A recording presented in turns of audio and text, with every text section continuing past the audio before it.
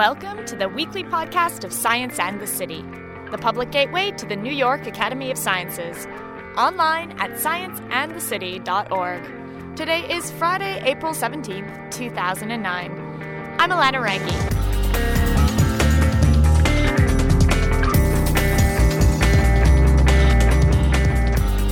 Of all the injuries we experience as humans, one of the most traumatic is one to our spinal cord.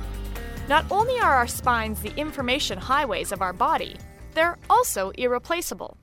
When injured, the nerves in our spine can't regenerate, and this results in the paralysis commonly associated with spinal cord injuries.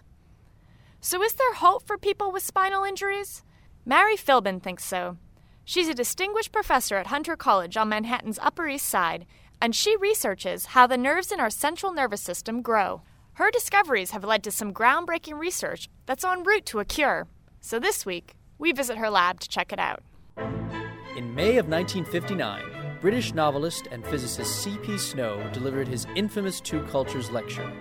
What he didn't know was that the gap between science and the humanities he so vividly described would still persist 50 years later.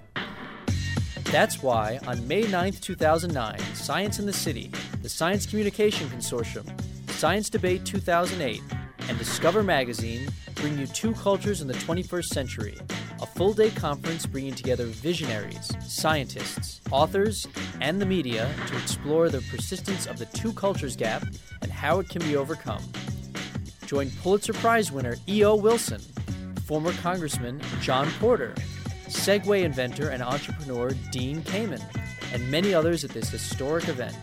For more information and tickets, please visit www.nyas.org/2cultures.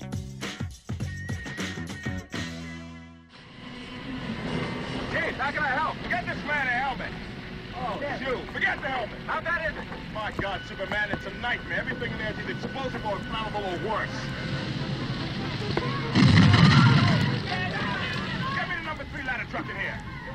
That was a scene from the 1983 release Superman 3. Christopher Reeve, clad in the classic superhero spandex, heroically saves chemical factory workers from an infernal blaze.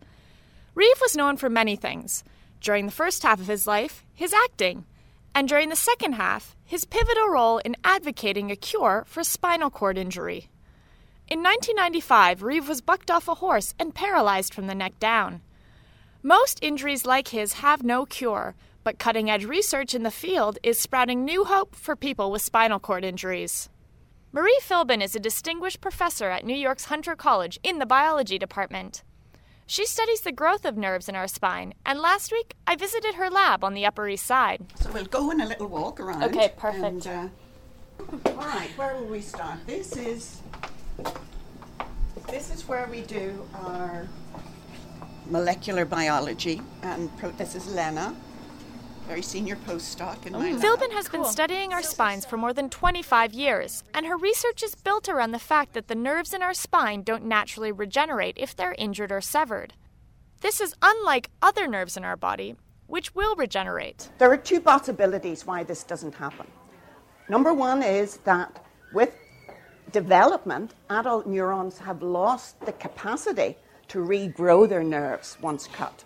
They grow during development, they make contact with their targets, but maybe as they grow older, they're not supposed to be cut, and they just lose that ability. The other possibility is that they can regrow, but the environment of the injured spinal cord and brain is stopping them from regrowing. And about 50 years ago, there were very few people working on spinal cord injury or nerve regeneration because people thought it was an intractable problem. It was too difficult to work with. And the scientists who were working on it, were doing more observations. What happens after a spinal cord injury? What are the changes? How do those nerves appear? How do the other cells of the spinal cord or brain, how do they react to the injury? It wasn't until 1981 that we answered the question, not we as in me, but answered the question of whether it was an intrinsic inability to regrow with age or was it the environment. The answer was the environment, and the discovery was made by Albert Aguayo at McGill University. Aguayo took a piece of peripheral nerve tissue, the kind that we'd find in our hands or our feet, and grafted it into a section of damaged tissue from the spinal cord. What resulted was that the spinal nerves grew into the grafted tissue, but couldn't grow past it. This proved that the nerves in our spine are indeed capable of regeneration, but it's the environment around them that prevents normal regrowth. So when that observation was made in the early 80s, a lot of other groups then started to ask, what are these inhibitors? What is stopping this nerve from regrowing? So nerves in the spinal cord, well, most nerves in the brain, spinal cord, peripheral nervous system, are myelinated. That means they have a membrane which wraps around them and insulates them and allows the signal to travel down the nerve very fast. When the nervous system is intact, this myelin, if you think of it like a kitchen roll, okay? The nerve is the cardboard inner tube, and the myelin is the paper. So that's what it looks like. It looks like layers of membrane wrapped around the nerve. As I said, when the nervous system is intact, myelin is a good thing. It helps the signals go down the nerves very fast. Rapid conduction. However, when you damage the nervous system, the central nervous system, you crush it or break it open or cut the nerves, myelin debris is then exposed to the nerve that's trying to regenerate. It was Martin Schwab who first suggested and demonstrated, yes, myelin was inhibitory for nerve growth, for regeneration. The question then was what exactly about myelin made it inhibitory for growth? Filbin's team identified a protein in myelin called myelin-associated glycoprotein, or MAG. MAG acts as an inhibitor for spinal nerve growth. When it's around, nerves can't grow. The idea initially was, could we just block this inhibitor and stop it interacting with the nerve so that it could no longer inhibit? But that didn't seem to be such a good idea because you'd have to block many of these inhibitors that have subsequently been identified. MAG was the first inhibitor to be identified when we did it. So we took a different approach.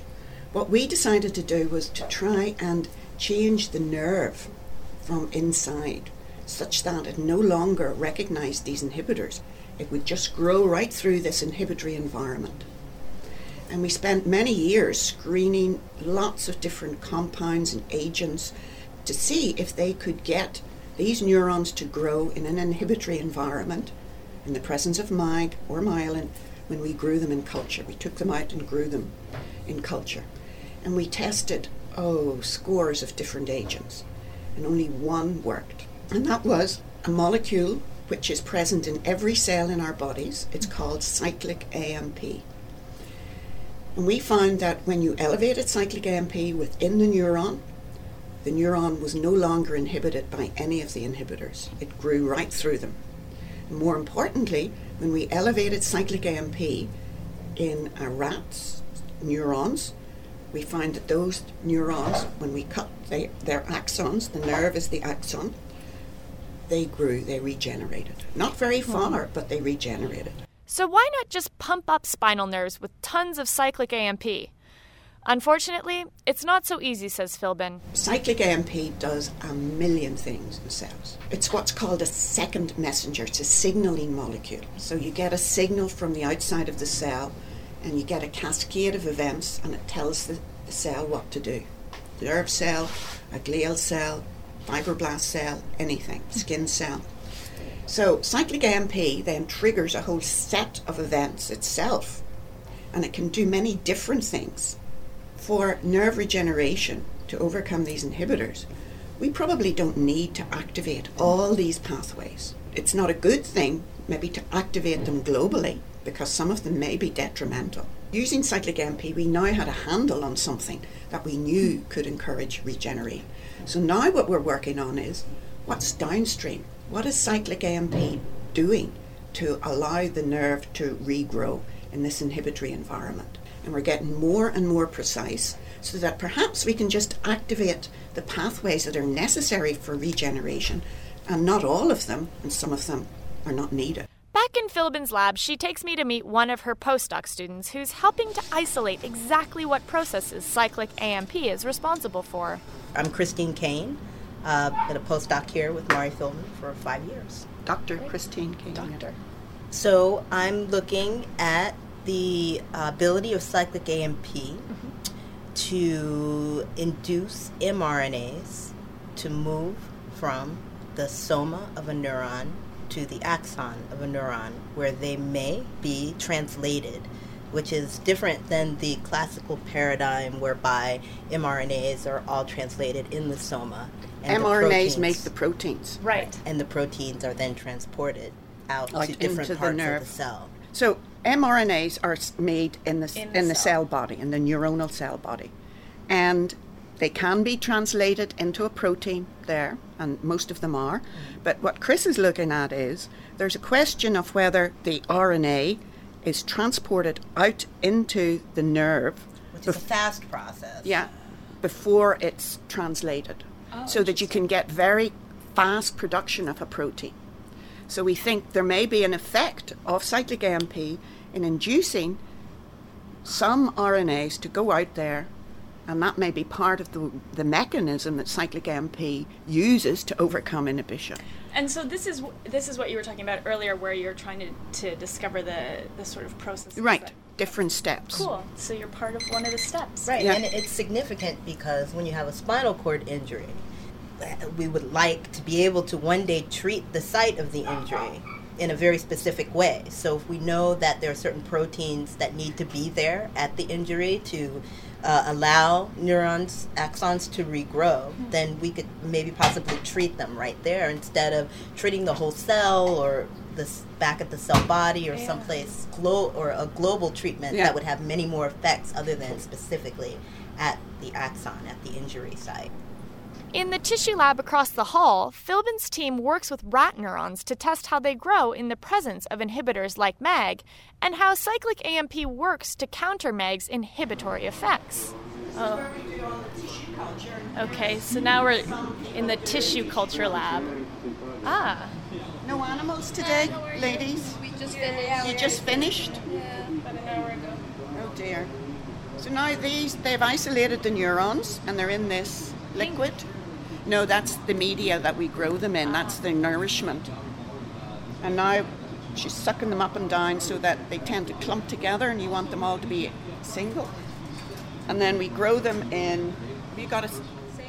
So Filbin's team harvests neurons from rat pups and puts them in a solution which will help them grow. Filbin takes me to what looks like a giant refrigerator just around the corner and pulls out a tray of growing neurons. It looks like a miniature ice cube tray filled with pink Kool-Aid. Oh, refrigerators. No, Incubators. Oh, hot. Body temperature. Can you look down the microscope? Can you see anything? No, these are waiting to be... So we put the neurons in there. Oh, cool. Into those little wells and grow them. Those, they have MAG coated on their surface or not. Ah. So we compare the inhibition. Down the hall, Filbin takes me to a little windowless room with 2 huge microscopes. We're going to look at some of the rat neurons from the tissue lab that have been given various treatments in attempts to get them to grow in the presence of MAG. Now we're in a room with a microscope, a big microscope. 2 microscopes. 2. Yeah. So what we're going to show now is, what we do is we look down the microscope and we have, do you remember those little wells we showed you? Mm-hmm. Where we grow the neurons, and then we can rip off the top so that they're really flat now. And then we can stain them with a fluorescent dye so we can really see them and see the process and the nerves. And here we are. Oh, wow. So Dawn has already taken this image and saved it on the computer. Wow. So this just show the cell body, the neuronal cell body is there. So it's bright green. Yeah. And you can see that there's like a concentrated sort of green ball. Right. And then these are skin cells, fibroblasts, that we induce to make MAG. So these are growing in the presence of MAG. They're growing on top of MAG. And they're putting out, and you've treated them with what? This is your siRNA? Yeah. Yeah, so they're growing quite long processes, which they're not expected to do. Exactly. But the treatment that Dawn did, it's a bit complicated, but allows them to grow in the presence of night. So beautiful. That's a lovely one. That's a DRG. They kind of look like lightning. Filbin's team is getting spinal neurons to grow, something that before the inhibitor MAG was discovered was never a possibility. But we're talking about growth of a couple millimeters, not even inches. For people with spinal cord injuries who've lost the ability to walk, there's still a lot of research to be done. But Filbin says her research shows incredible potential for recovery in other areas. For spinal cord injured people, you automatically, the general public think, their biggest desire is to walk again. And depending where the injury is, to get to walk again, the nerves would have to grow right down the spinal cord to innervate these nerves here that then go out and tell your legs and muscles to move. That's a very long distance, a couple of feet to get them to regenerate. Now, but if you ask, there was a survey done with spinal cord injury people a couple of years ago, and it was a questionnaire. If you had a choice, what would be your ranking of what you would like restored? Number 1 was bladder function. Number 2 was sexual function. Being able to walk was way down the list for all the people. So, before I started working in this field, I just thought, that person can't walk. But there's a lot more going on. I mean, some people are in constant pain, and we don't really understand why, neuropathic pain. They obviously have no bowel function or no bladder function. If the lesion is high enough, like Christopher Reeve, they can't breathe alone. So there's a lot more going on. Now, in a way, rather than aiming to get people to walk again, maybe the distance we need to get axons or nerves to regrow is very short to restore bladder function. So maybe that we'll be able to see a functional recovery there before we get far enough to get people out of the wheelchairs and walking. So what keeps Filbin going? New discoveries. I have a great lab. I still am very optimistic. We made this discovery with cyclic AMP, being able to encourage regeneration. It was the first molecule ever to really change the neuron so that it could grow in an inhibitory environment. And I used to be so excited I couldn't sleep at night. And then more recently, we're still getting regeneration, but it's not so far. And you get a little deflated.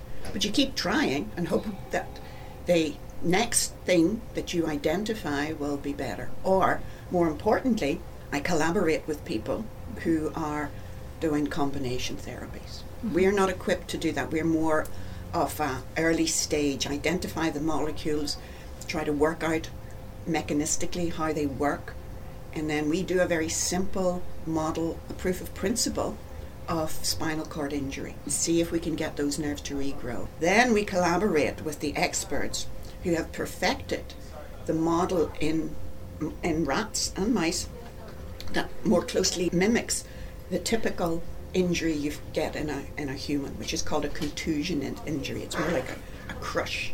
It's very complex. So I collaborate with Mark Tuzinski, and he is going to use a whole combination of all the agents or cell therapies that have been shown to have an effect individually, try them all together. If he gets a very robust effect, then he start eliminating them and see which ones are the really important ones. Now that is a massive undertaking. It takes a year at least with a team of people to do those animal studies. But that's the type of thing that gets me excited now. For Science in the City, I'm Alana Rangi. Hi, this is Alana Rangi, producer and host of the Science in the City podcast series. I want to tell you something I bet you didn't know about Science in the City. We rely on your support to bring you great science content every week. From our weekly podcast to our successful event series like the Science of the Five Senses happening right now, and our exhaustive science events calendar. Ladies and gentlemen, this may come as a surprise, but none of this happens for free. We know it's a tough time, so we're not asking for much. In fact, $50,000 will fund our podcast series for the year. And if that sounds like a lot, think of it this way. If every one of our 5,000 weekly listeners just gave $10, we'd be set. So whether it's $10 or $100, your donations count. And we definitely hope you think Science in the City is worth giving to. Give today online at scienceandthecity.org/donate. And from all of us here at Science in the City, thank you for your support.